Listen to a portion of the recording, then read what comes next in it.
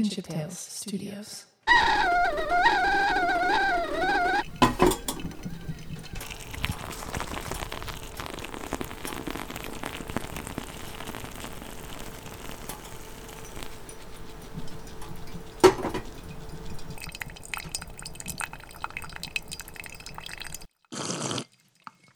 These are the sounds that I've heard on most mornings throughout my life.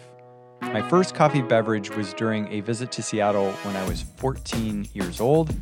I have basically been hooked ever since. I do not drink coffee because it doesn't have an enjoyable taste or effect.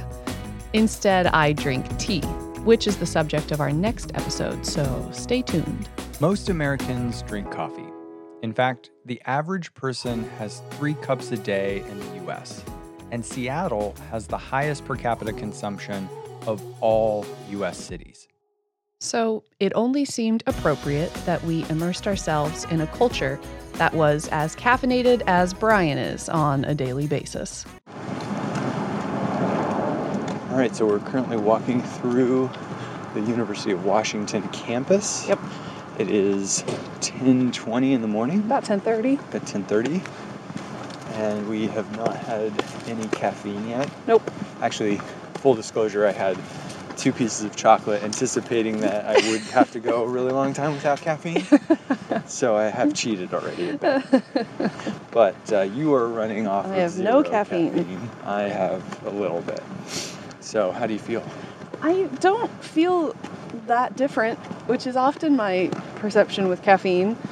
My stomach felt a little funny on the ferry, but Yeah. it was also a ferry, so... Just kind of feeling Yeah, how do you feel? a little bit sluggish and we're behind the curve a bit, which, you know, could be normal, but according to you. But yeah, no, I'm feeling just not quite like myself, and I think that might be the lack of caffeine. We'll see how that first cup makes the sun brighter and the sky bluer. I'm excited to taste it. The truth is, there is no way to fully immerse ourselves in the Seattle coffee scene, since this city boasts more coffee shops per capita than any other city in the U.S., or about 35 for every 100,000 residents. I know, not enough. We set out on an adventure to a couple coffee shops that I've been meaning to visit.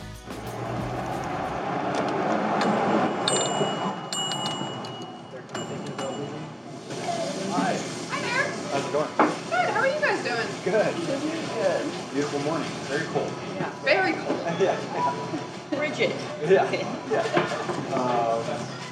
I just get a 12-ounce drip? Do you want room for cream? No. Okay. Fill Anything it up else? to the brim. Many of you probably already know the lore behind Seattle's connection to coffee.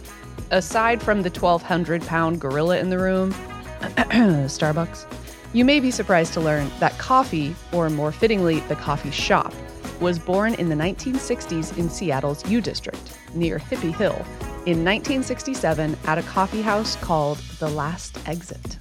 The same counterculture mythos is how coffee became such a prominent feature across the city, particularly due to a climate that invites a hot beverage. Temperatures average the low 50s, and even better, a boost of energy to overcome the many overcast and rainy days. All right, so we just had our first cup of coffee. Yes.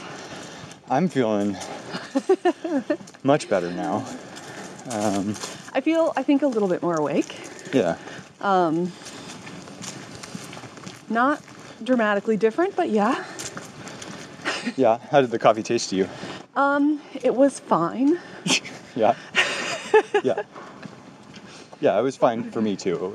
I think if I had a pour over or something like that, I would have enjoyed it more maybe. Didn't leave me with, It wasn't my favorite roast. I'll just say that. But yeah, much better, and I'm more awake and alert. And we had a muffin. We had a muffin. Calories always help. Yeah, a little extra energy. So yeah, anyway.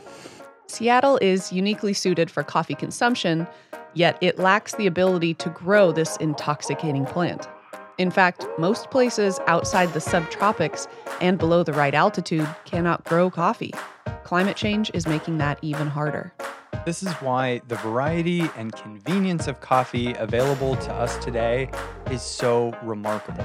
Coffee, originally from Ethiopia, is now an $80 billion a year industry and spans the globe. Coffee, and the addictive alkaloid known as caffeine, shapes our choices, behaviors, and mood.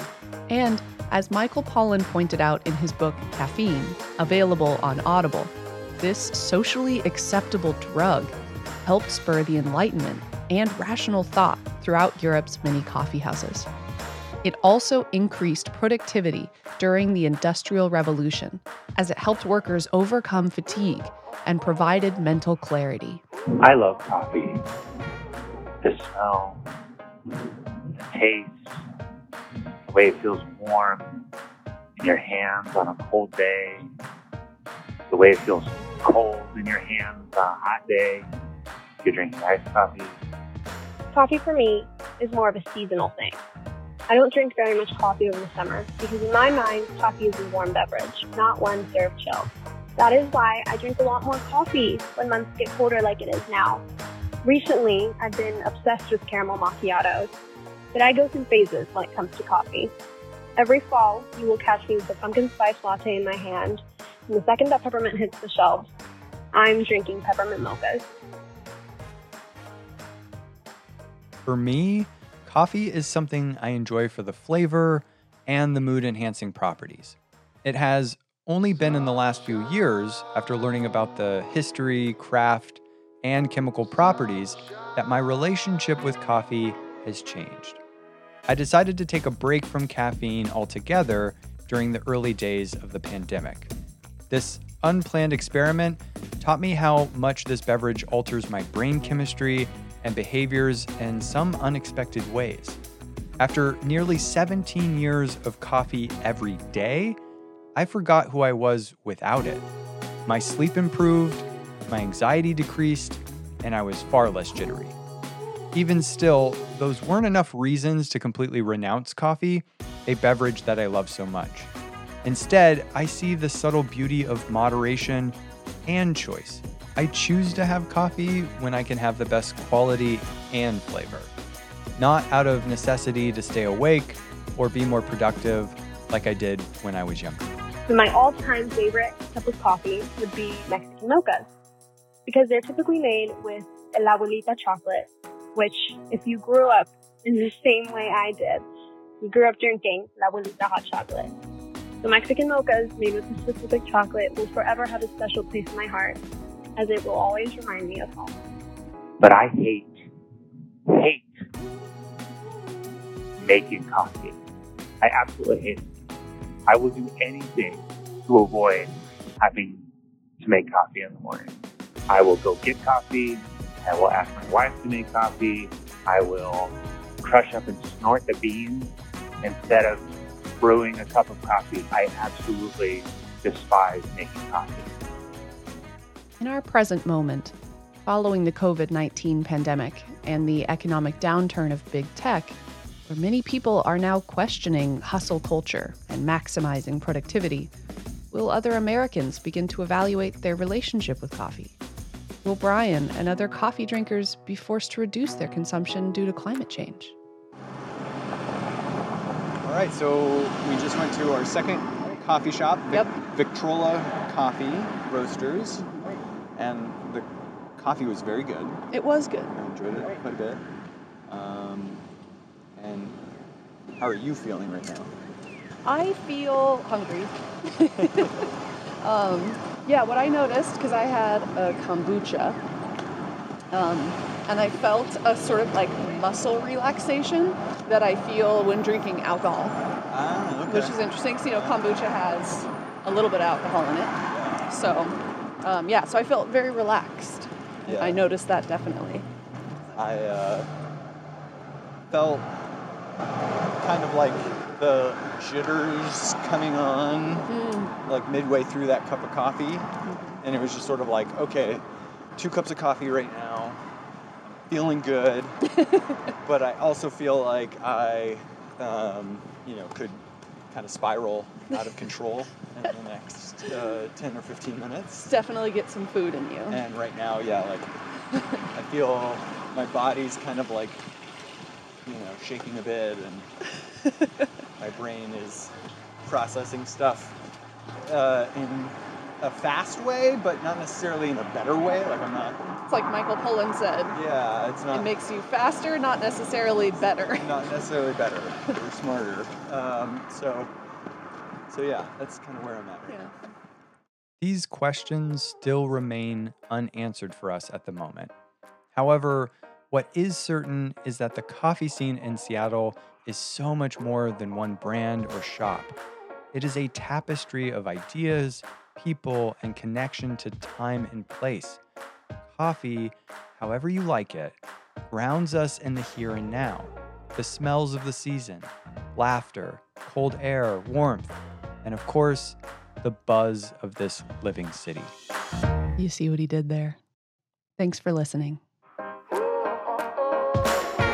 I don't gotta change the world, I just got to be myself. I don't count dollar signs, spread love and I share the wealth. I've been overthinking all my life. No more wasting all my precious time.